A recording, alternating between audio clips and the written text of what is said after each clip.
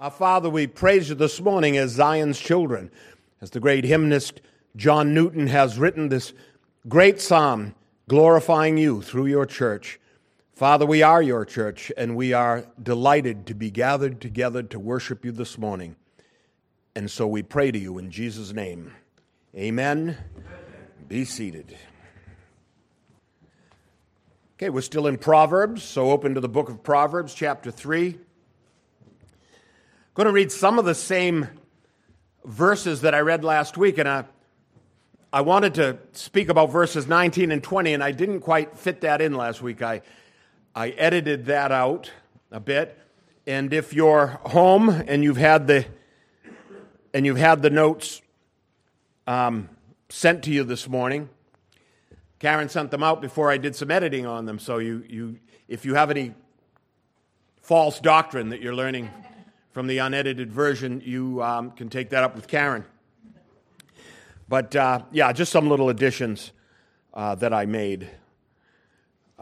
So I'm going to ask you this morning to turn to Proverbs chapter 3, and I'm going to read again verses 13 through 20.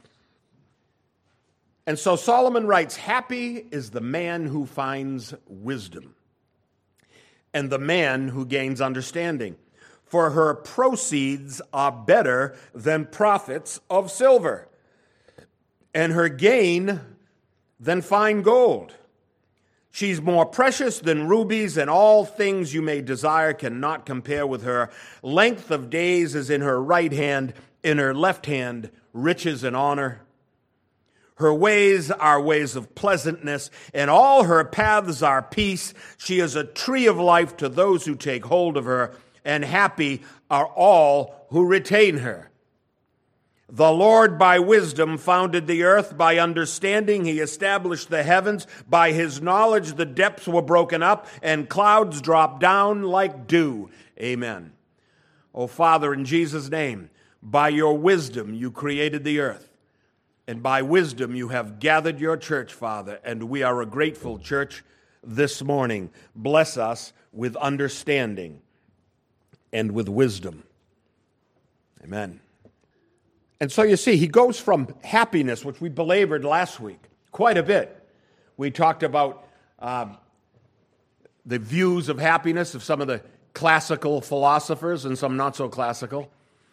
I'll talk about a couple of philosophers this morning as well.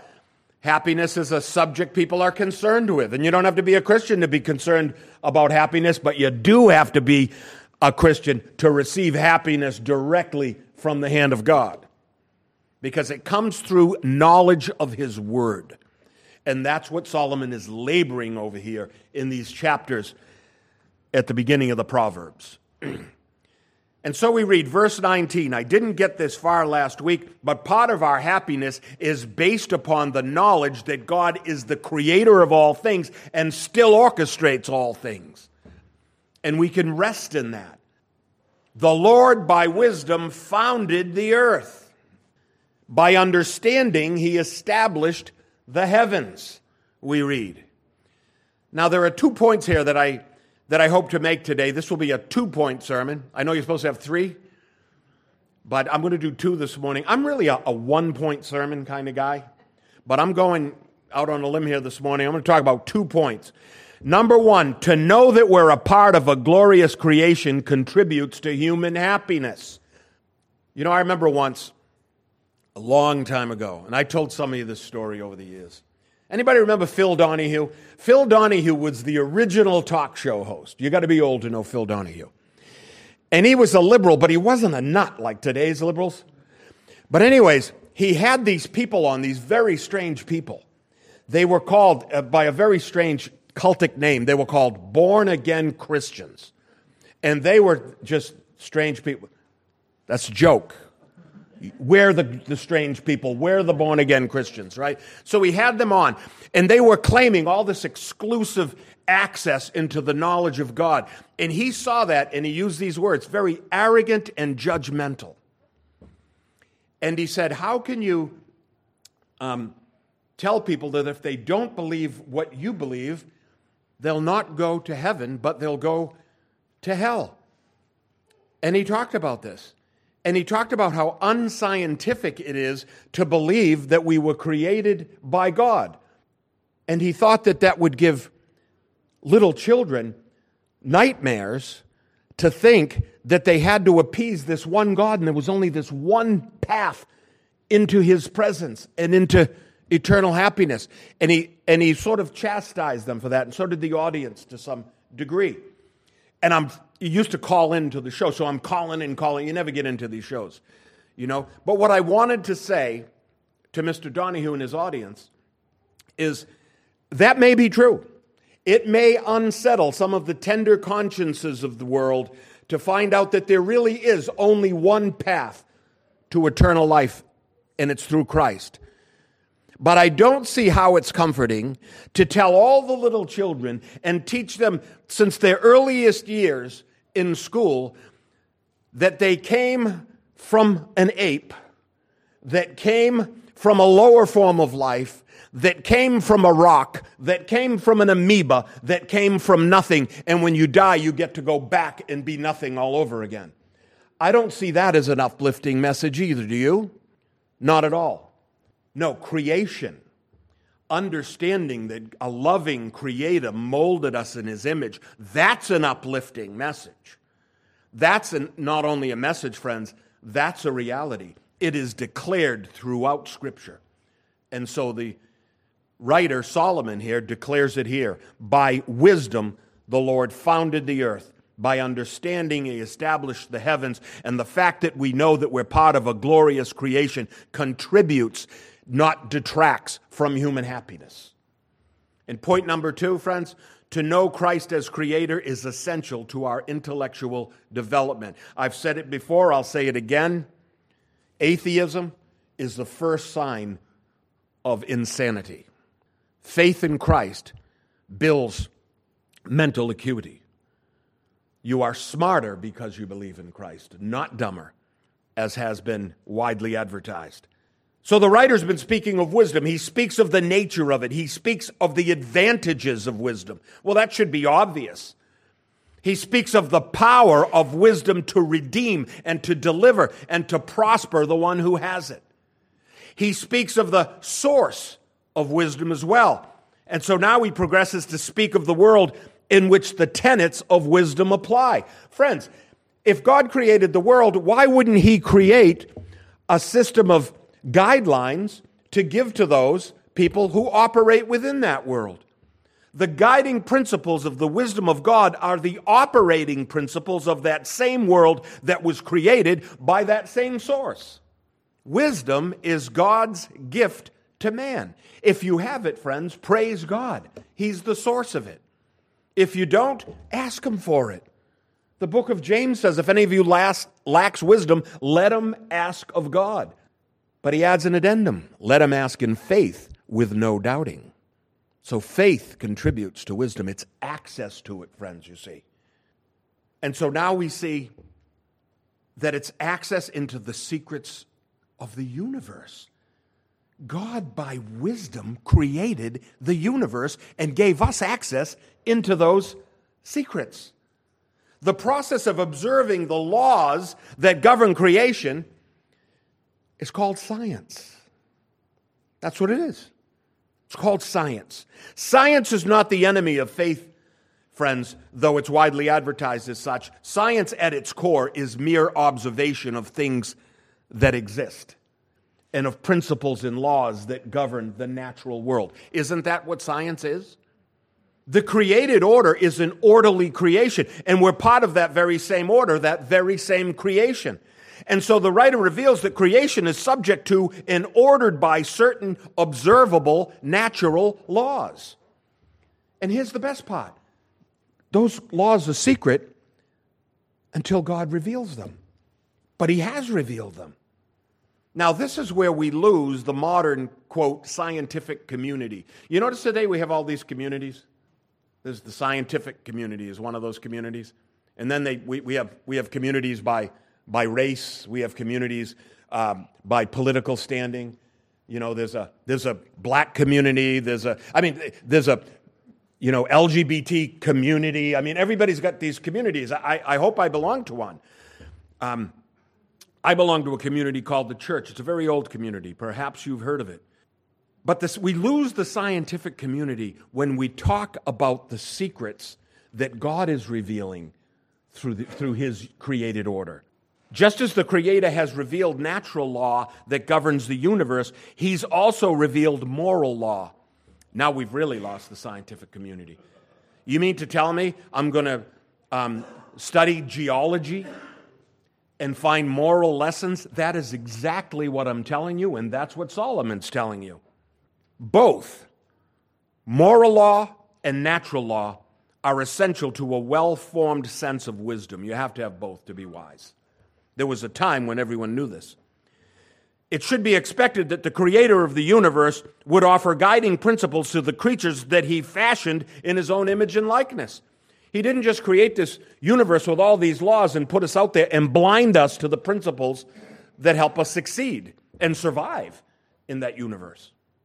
And there is, right here in the book of Proverbs, an example of the faith-filled observer of nature, the scientist, if you will, looking for God's purpose in the universe by engaging in scientific observation.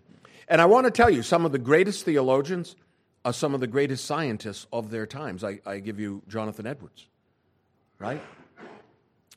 And so the writer of Proverbs, the searcher, or let's call him the researcher, is leading the reader to see the combined force of natural and moral law. They exist together in the universe.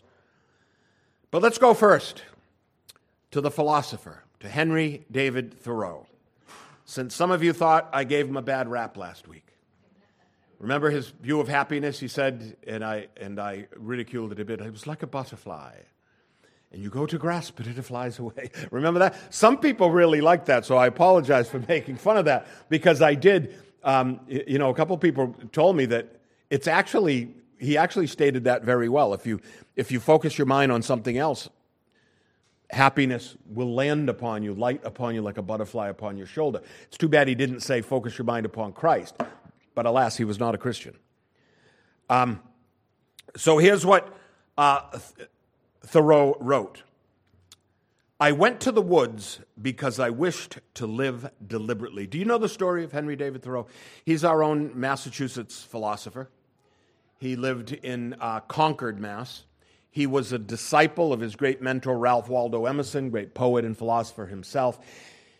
He was a Harvard man, and he decided to go into the woods for 2 years. He ended up being there 2 years and 2 months. He built himself a little cabin in the woods. Does everyone know this story? On Walden Pond up here in Concord. You can go there today. The kids go there. I know Joe goes there, and they hike around. Is it a park? Is it a state park now? Yeah, and I think there's even, the pond even has swimming. I think there's lifeguard chairs and things there now.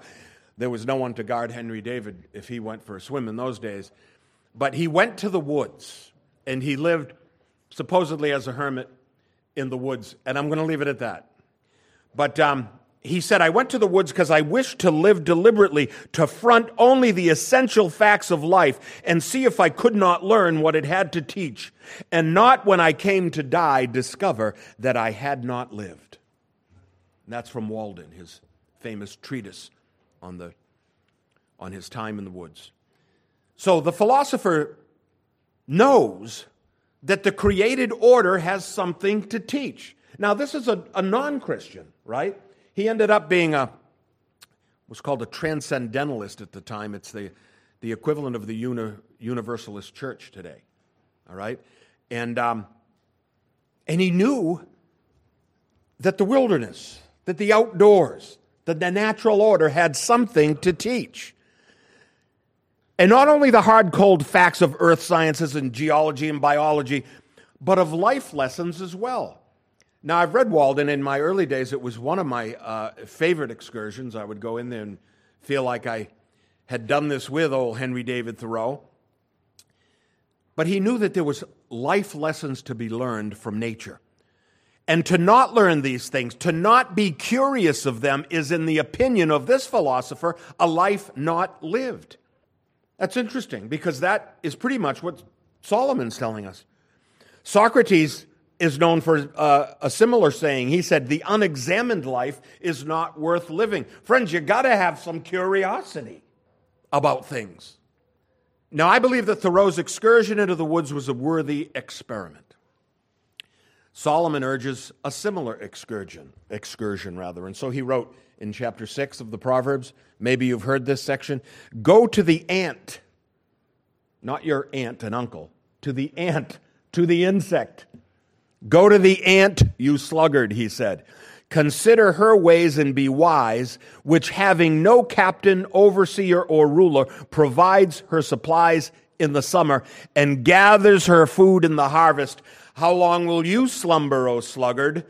When will you rise from your sleep? So shall your poverty come on you like a prowler and your need like an armed man. That's the scientist, friends.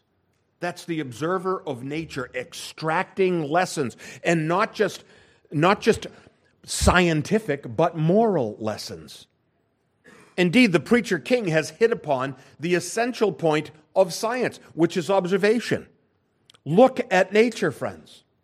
Look closely and see if the cycles of seasons, of seed time and harvest, of hunting and gathering and scavenging have any moral lessons for us. Well, Solomon, it seems, gives us a great moral lesson. The ant teaches us not to be lazy and to lay up for the hard times, for the winter months, to make hay when the sun is shining, someone said one time. And so this is how I picture Solomon in this situation. I picture him lying down, prostrate, on his front, and there's ant hills or an ant colony in front of him, and he's propped up on his hands like this in the dirt. And he's watching these ants and taking notes and gathering lessons, biological lessons and moral lessons. Because that's what God put in nature for us to know. And even the philosopher, the unbeliever, knew that nature had something to teach us. It was part of the created order. And so there's the king, prostrate on the ground, his elbows in the dirt, his head propped up in his hands, and he's observing what even the insect world has to teach us. Friends, go to the ant and learn something. So there are natural and moral lessons to be discovered, and one is as essential as the other because the Creator has placed them there to be learned if only His creatures will apply themselves to the task. Now, it's difficult to pin down exactly what it means to be made in God's image. But like God, man was made a rational creature. We think. And man can do something. Animals think to some extent. You know, they say a goldfish attention span is like 3 seconds. That's why they don't get bored in the little bowl. It's a great new adventure every time they hit one of the curves in the bowl. And they're looking through, and maybe they see your end table, and then they see your plant, and then they see your couch, and they do it again because they forgot the end table and the chair, the couch were there, so they're all excited to do it again. But man's not like that. Man has a longer attention span, not much, I found, but a little longer than the goldfish. All right, we are rational creatures. We not only think, but we can think about thinking. We can think about our thoughts. We can self-realize. Right? We can examine ourselves. You know, the goldfish isn't saying, I hope I'm being a holy goldfish. You know, I hope I'm being good to the other fish. I hope I'm loving them as I love myself. Couldn't care less about morality, right? If he's bigger than the other fish, he'd eat him. If he's smaller, he'll be eaten. And that's life for the goldfish. I guess it was a 3-point sermon. The third point was about goldfish. So it's difficult to pin down what it means to be made in God's image, but it certainly has to do with reason. Man is a rational creature. Who was saying it the other day? Use your noggin. Use your noggin, my mother used to say. I don't know what a noggin is. I think it's in the vicinity of the human cephalus.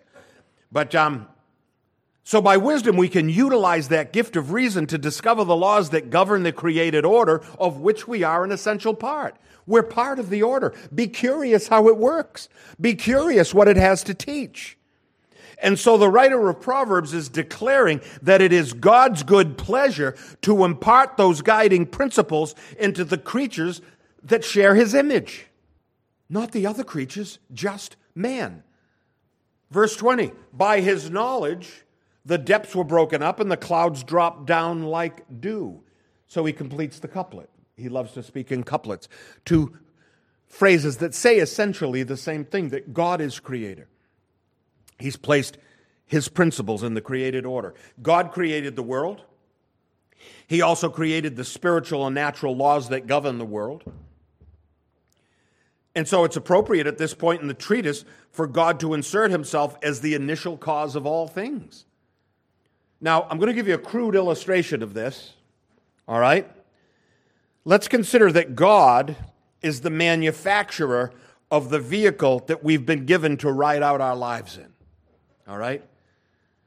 The earth is a Chevy, or a BMW, if you like. I don't care. But he's the manufacturer of this vehicle, and we're on this vehicle, and we're going for this life ride, right? And the book of Proverbs, and in fact the entire canon of Scripture, has become the operating manual for that vehicle. In other words, somewhere in the earth's glove compartment is a Bible. And it reveals what the manufacturer put in to the vehicle. And there comes a time in every person's life when he or she has to stop kicking the tires of the vehicle. He has to resign himself that the test drive is over, and he must either commit to the operating instructions or continue his ride to his own destruction. No airbags in the earth. Note this, though, as I say this, to continue the illustration. Note that God is concerned with safety, the safety of the passengers in the vehicle. We read this: if you have wisdom, you will walk safely. He's concerned. So there's lesson number one. Wisdom makes us safer. He goes on to say, you'll not be afraid.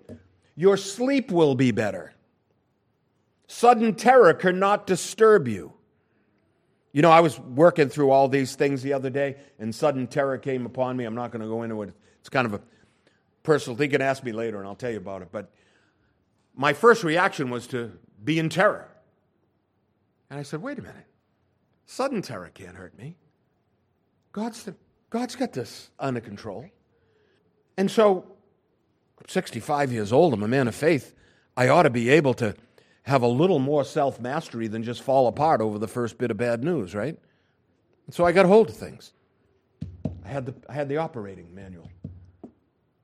He goes on to say, you'll not be afraid. Your sleep will be sweet. Sudden terror cannot disturb you. Confidence will be your ornament. The Lord, verse 26, will be your confidence. Remember, I talked about trusting in the Lord, not trusting in ourselves. The Lord is our confidence. So lesson 2, wisdom imparts confidence. Right? We're confident. You know why we're confident? I found this out. This is something you need to know. You're more confident when you're more competent. Think about that. Be competent at something. Be a competent student of Christianity and of the Scriptures.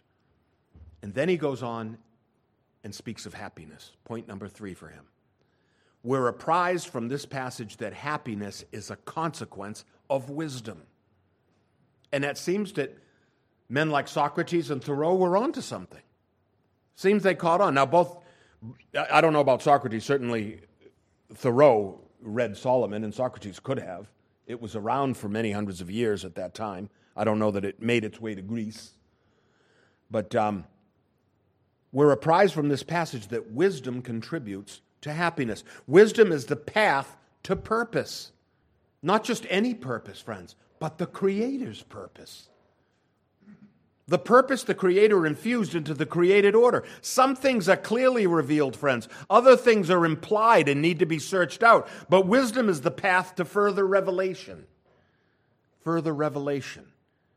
The Creator has infused His masterwork, which is the creation, with wonderful secrets for those who engage in the search.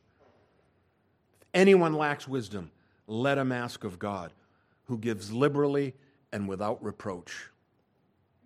So, friends, success, safety, prosperity, these things belong to the children of true wisdom.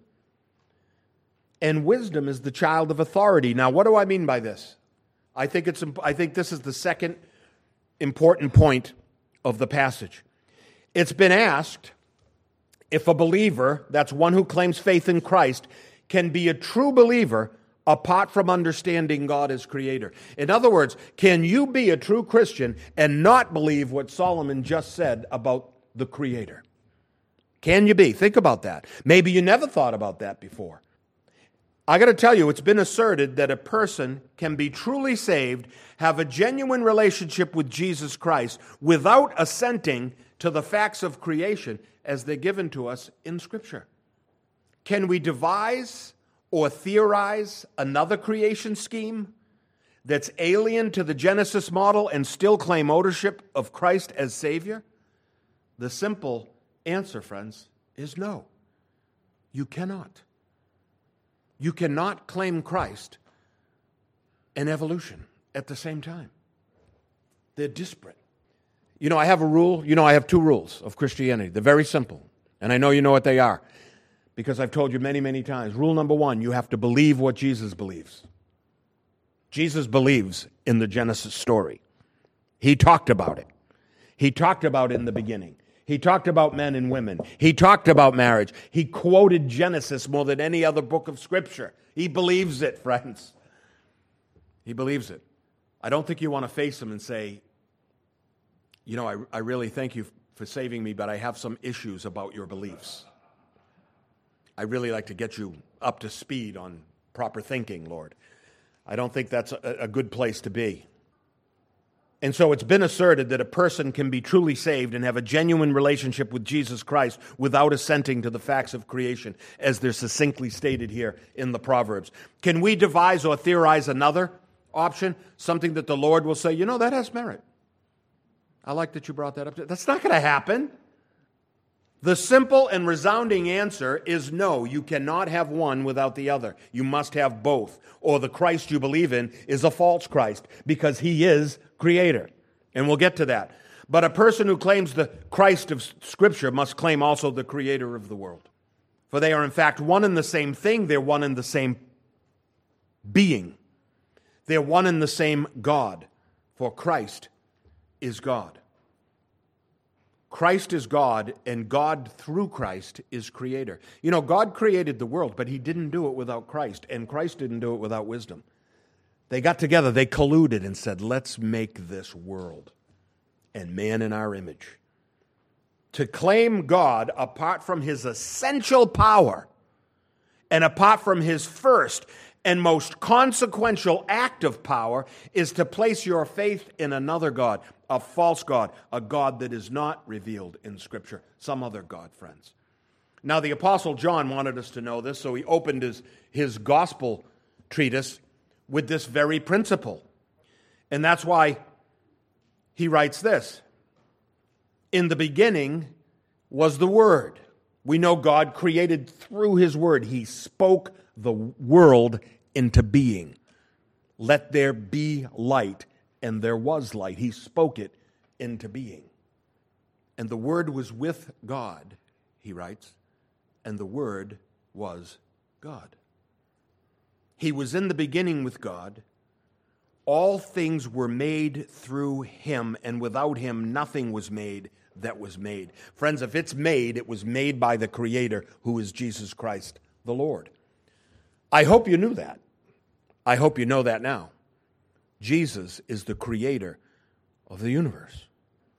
In him was life, and the life was the light of men, and the light shines in the darkness, and the darkness did not comprehend it. It's the great cardinal doctrine of our faith, the deity of Christ. Jesus Christ is God.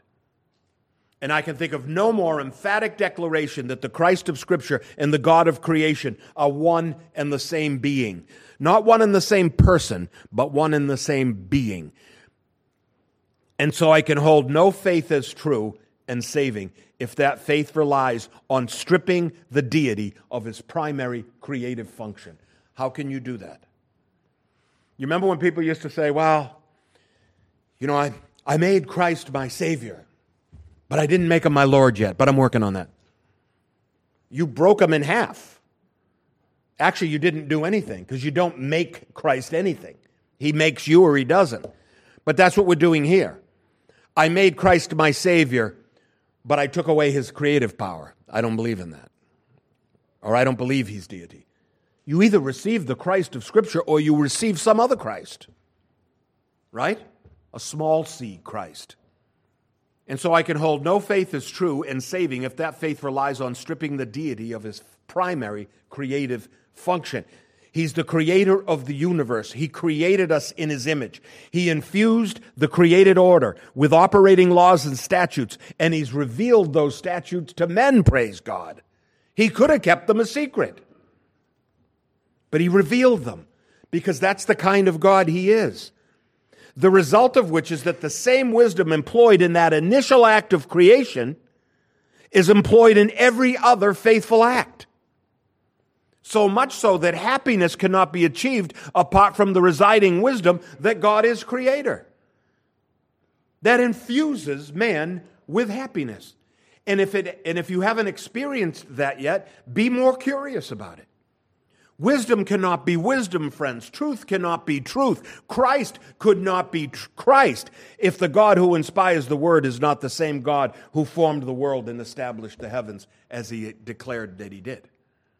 The whole created order is a grace of God. He didn't have to create us. He wasn't lonely. He wasn't unfulfilled. He was just overflowing with creative impetus. He's a creator. And that's part of the image. We're creators in our own little spheres. We create things. We build things. So the whole created order is a grace. We didn't deserve it. We didn't merit it. Right? It was just God's pleasure to do it. And access into the benefits of creation are contingent upon recognition of this fact. The Lord, by wisdom, founded the earth. That gives you access into the wisdom of God, into unlocking the secrets of the manufacturer that he put in the operating instructions, which is the Word of God. Now, I've heard it said many times that a so-called person of faith claims Christ while at the same time holding on to their own brand of wisdom regarding initial causes. I've heard them say, I believe in Christ, but I have issues with regard to the creation story of Genesis. I would say to that person, I believe that you would like to believe in Christ. You obviously see the eternal benefits of faith. You know what's been called, that kind of faith has been called fire insurance. Somehow you do fear that fiery end. And say, I think I'll buy some insurance. I'll get a term policy of faith. But if you have issues with creation, friends, you have issues with Christ. You're in fact arguing against God, and that's not a safe place to be while living in this universe and lapping up his every grace and blessing. And so I say you've broken the first rule of faith, in my opinion. You must believe what Jesus believes. Number 2, by the way, is you have to love who Jesus loves, and Jesus loves the church. So the majesty of creation is a glimpse into the majesty of God. To love the glimpse and deny the glory amounts to inglorious confusion. Paul wrote it this way, since the creation of the world, God's invisible attributes are clearly seen, being understood by the things that are made, that's us, even his eternal power and Godhead, so that they are without excuse. And who are the they? They are the deniers of God. What the apostle is asserting here is that the majesty of creation is the surest evidence of God as creator. Go out and look at your world. Don't look at it through a little screen all the time. You know, we were kids. I remember when we took road trips. When I was a kid, our parents took us on road trips all the time. We were always like going to New Hampshire or the Cape or something, little trips. And I remember we took a road trip one time. Maybe we were going to Florida, I think. And Pastor Ken is a great giving guy. He gave Daniel one of the first iterations of video games. It was called Game Boy. You remember Game Boy? I always thought it was a silly name. But it was the kind of thing we just wouldn't have bought. And he gave Daniel a Game Boy, and all the way down to Florida, Daniel, I guess you stare at a screen and you play video games. And he said, well, that'll give him something to do on the way. I said, when we were kids, you know how we entertained ourselves on a road trip? We looked out the window. We watched stuff go by. Bridges and rivers and trees and buildings and people and animals. I mean, that's just what you did. You looked at the created order. Some of you remember that. Your mother already said, go to the bathroom before you get in the car on a long trip. And everyone get in the car 2 minutes later. Can you pull over? But that's how you entertained yourself. You looked at creation. Get that curiosity again, Solomon is saying. The majesty of creation is a glimpse into the majesty of God. And to love the glimpse and deny the glory is great confusion. And so the psalmist wrote this. And this is Solomon's father who wrote this. The heavens declare the glory of God, and the firmament shows his handiwork. Day unto day utters speech. Creation utters speech, a form of revelational knowledge that can be consumed by rational creatures. Rational means thinking. The firmament shows his handiwork. How do you look at the firmament and not think of the Creator? Do you really look at all the stars in the heavens and think what a glorious accident the Big Bang must have been? Day unto day utters speech, night unto night reveals knowledge. Creation reveals knowledge. There's no speech nor language where their voice is not heard. In other words, creation has the gift of tongues. It can speak to anybody. Their line has gone out through all the earth, and their words to the end of the earth. So to arrive at the place where creation is enjoyed and God is denied is to come to the place of abhorrent and deserved confusion. Professing to be wise, they became fools, Paul said. Friends, God's not the God of confusion. We're told that elsewhere. Here in Proverbs, we're told that God's the God of wisdom, and that by that very same attribute, he created the world and then gave us access into its secrets. Now, I can tell you, I've always been a lover of nature and of nature's beauty. You know, last night, Karen and I were sitting out on the deck behind my house. This time of year, it's a perfect place to be, right? And, you know, the yard extends out, and there's the vegetable garden, and then there's the woods and the swamps are out there. And it's a sign of old age. We're bird watchers now. We knew we had a family of orioles. Have you seen the orioles? They're so orange and bright. They're like a little splash of orange paint that flies into a tree, you know, and lands in the green background. But we're just sitting there, and we saw this crow, and he flew so low. It's like, what is this crow doing? And I said to her, I bet he's being chased by some smaller birds for messing around with their nest. Sure enough, here come the orioles, right? The male and female, the pair of them come and they chase him. And then another pair come. Now, we've been saying, I wonder if we see a lot of orioles, but we know there's one pair. I wonder if there's more. Well, there's at least two pairs. All right? I'm not talking poker. I'm talking birds, ornithology. So they're chasing this guy, this big crow, and he went up into the tree, and they're like darting at him. And I kind of felt bad for him, but of course he might have eaten their eggs or their young or something. You ever see them when they're chasing, like even a hawk? The little birds will chase the hawk. And so, there's delight in that, in watching parents protect their young in the wild, you know? And the beauty of it, it's really quite amazing. So I've always been a lover of nature, and I can also tell you I'm a fearer of nature and of nature's wrath. I see God's hand in it. When I see the same places hit over and over again by natural disaster, it's fearful. And I've always been a believer that the blessing and the fury of God may be expressed in the grandeur and the power of creation. They're tied together. The Creator's tied to His creation. He's not His creation. That's another religion, right? He stands apart and above His creation. And we don't praise His creation, we praise the Creator who had the genius to create the creation. True happiness is tied to true faith, and true faith is tied to belief in a glorious Creator. To go out into the world, to observe its grandeur is a method people have always used to calm their thoughts. give peace to their souls.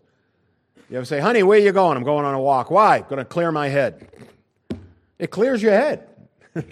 Of all the little insignificant things, you go out and you look at the grandeur and you think, God is still in charge. I got my problems, but there's a big sphere out here, and there's an intellect, an intelligent being governing it.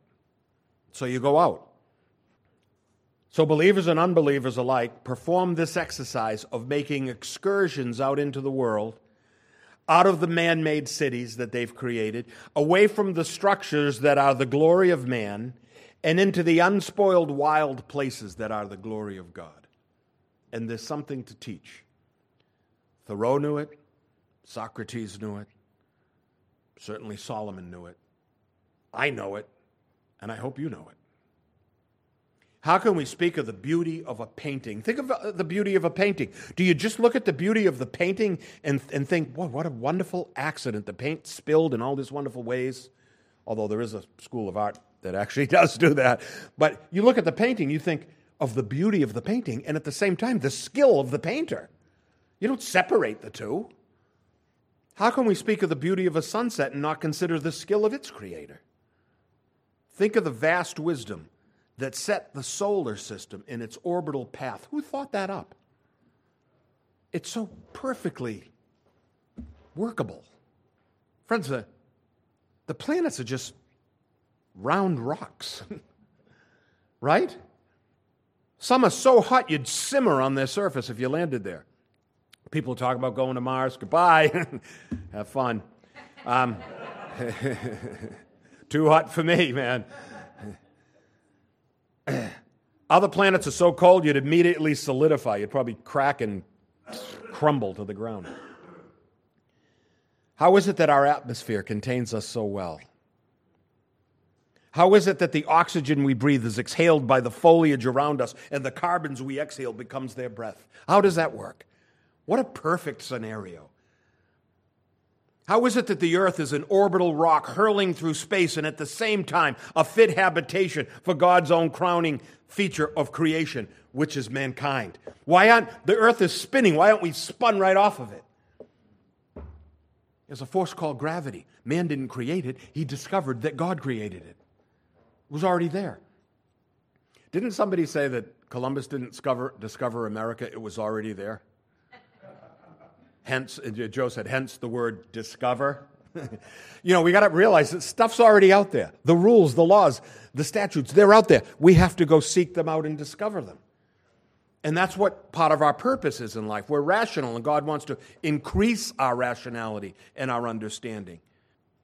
So how is it that this rock is hurling through space and at the same time it's fit habitation for the crowning feature of God's creation, which is us? How is it that the stupendous event of a geological globe spinning on its axis and revolving around another fiery globe can be so powerful and at the same time so glorious and so beautiful? A wise philosopher once said, truth is like the sun. You can shut it out for a time, but it ain't going away, Elvis Presley said. Great philosopher. How is creation at once so beautiful and so powerful? The sun rising and setting, the firmament lightening and darkening, the stars shining and shooting all around us. You ever see a shooting star? If you haven't looked up at the sky at night for a minute, because it doesn't take long to see a shooting star. You'll see several in just a few minutes. It's amazing how much activity is going on out there. And here's the other thing, the vastness of it. You know, it has been calculated, I'm just throwing this out there. It has been calculated that when you go out and you look at the firmament at night, when it's dark, and the ground light is very low, and you see the mass of the constellations up there, do you know they may not all still be there? Do you know that they're so far away that those stars emitting light to your eye, and light travels at what? 186,000 miles per second. I knew someone would know. 186,000 miles per second. Think how fast that is. I mean, that's almost as fast as Muhammad Ali. Remember what he said? He said, I'm so fast, I turn out the light and get under the covers before the room gets dark. But Think of that. It's coming so fast through the universe. And it's so far away that that star might not be there anymore, and you're just now seeing the light of it. In fact, it's so far away, that star may have been gone before the creation of the world. That's how far away and vast a creation we're talking about. How can you talk accident in the same breath? No, creation is powerful and beautiful at the same time. And how is it, friends? Simple things. How is it that the stand of white birch at the edge of my property lean into the yard to find sunny rays that feed them? You know, the sun is food to plants. You know that, right? And how is it at dusk when the setting sun stretches across the green grass to pick out the points on the elegant white trunks of the birch grove and illuminates them in this glorious climax for just a few minutes before they're shielded in darkness for the evening? It's beautiful. Why does it make me happy to look at it? My whole family knows I go out and I look at the birches in the evening.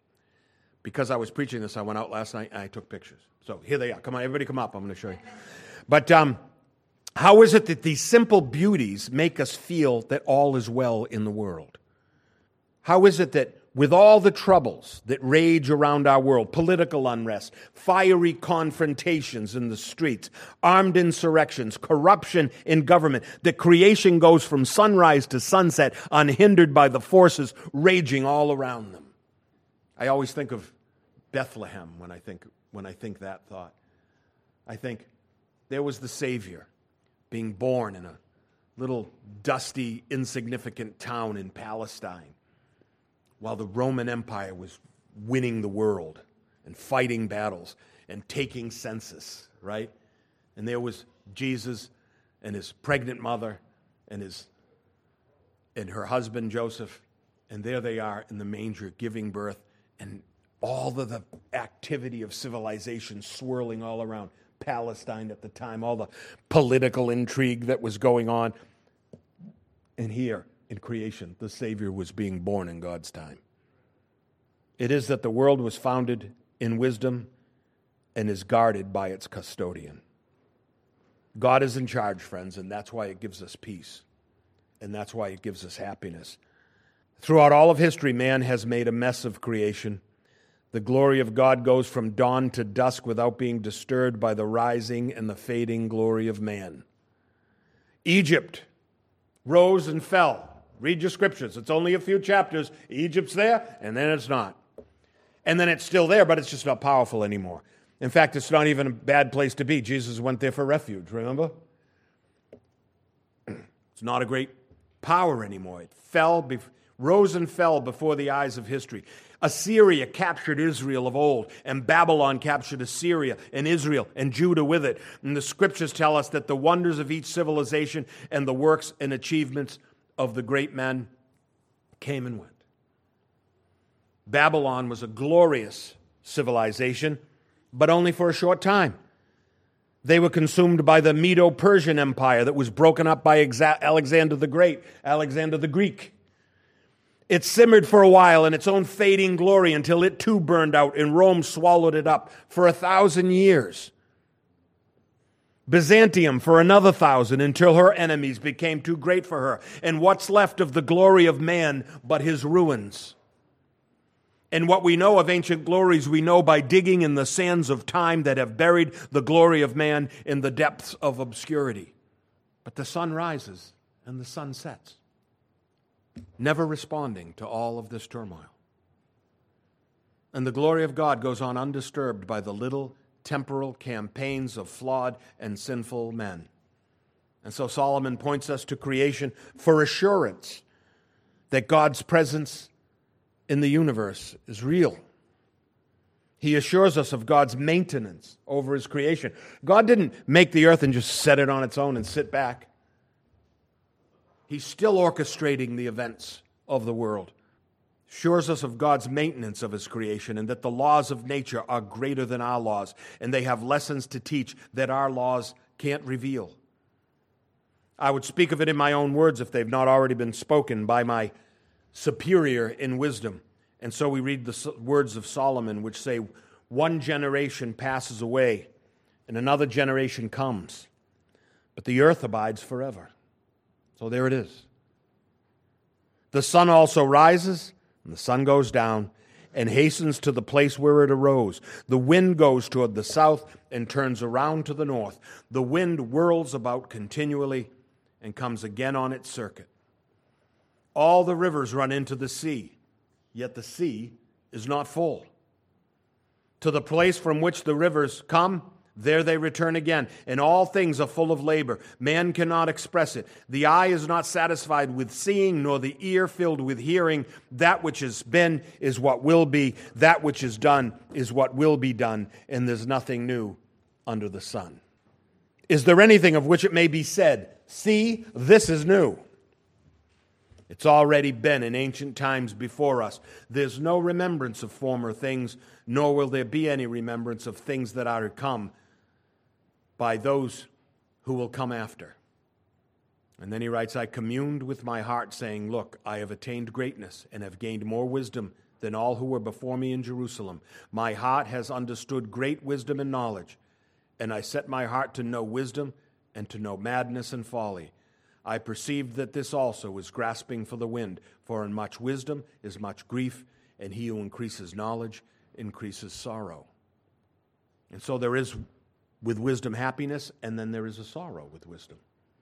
And that sorrow is the emptiness of the revelation of how inconsequential the efforts of men really are in the eternal scheme of things. And that's what Solomon's saying. The world's full of labor, but I just can't get ahead. Because it's not about me, after all. It's about God's purpose in creation. But that sorrow, so he who increases knowledge increases sorrow, he says, but that sorrow ends with the end of man's striving, with the end of his grasping for things that only God can grasp, that only he can control. And happiness begins by submitting to the eternal truths of nature and of nature's God. Those same truths, that same knowledge that brought all reality into existence. Truly, the Lord, by wisdom, founded the earth. And so the psalmists agree. So David writes, happy is he who has the God of Jacob for his help, whose hope is in the Lord his God, who made heaven and earth, the sea, and all that is in them, who keeps truth forever, who executes justice for the oppressed, who gives food to the hungry. The Lord gives freedom to the prisoners. So he speaks again of natural and moral laws. Praise the Lord from the heavens, he writes. Praise him in the heights. Praise him, all his angels. Praise him, all his hosts. Praise him, sun and moon. Praise him, all you stars of light. Praise him, you heaven of heavens, and you waters above the heavens. Let them praise the name of the Lord, for he commanded, and they were created. Amen. Father, in Jesus' name, we praise you, O Lord, for a glorious creation and for the purpose you've given the people of God in this world, O Lord. Oh, Father, we are filled to the full and delighted to know that the secrets of eternity are in our hearts. They are written in your word, they are revealed in Scripture, and we proclaim them with delight and to your glory. And we pray in Jesus' name. Amen.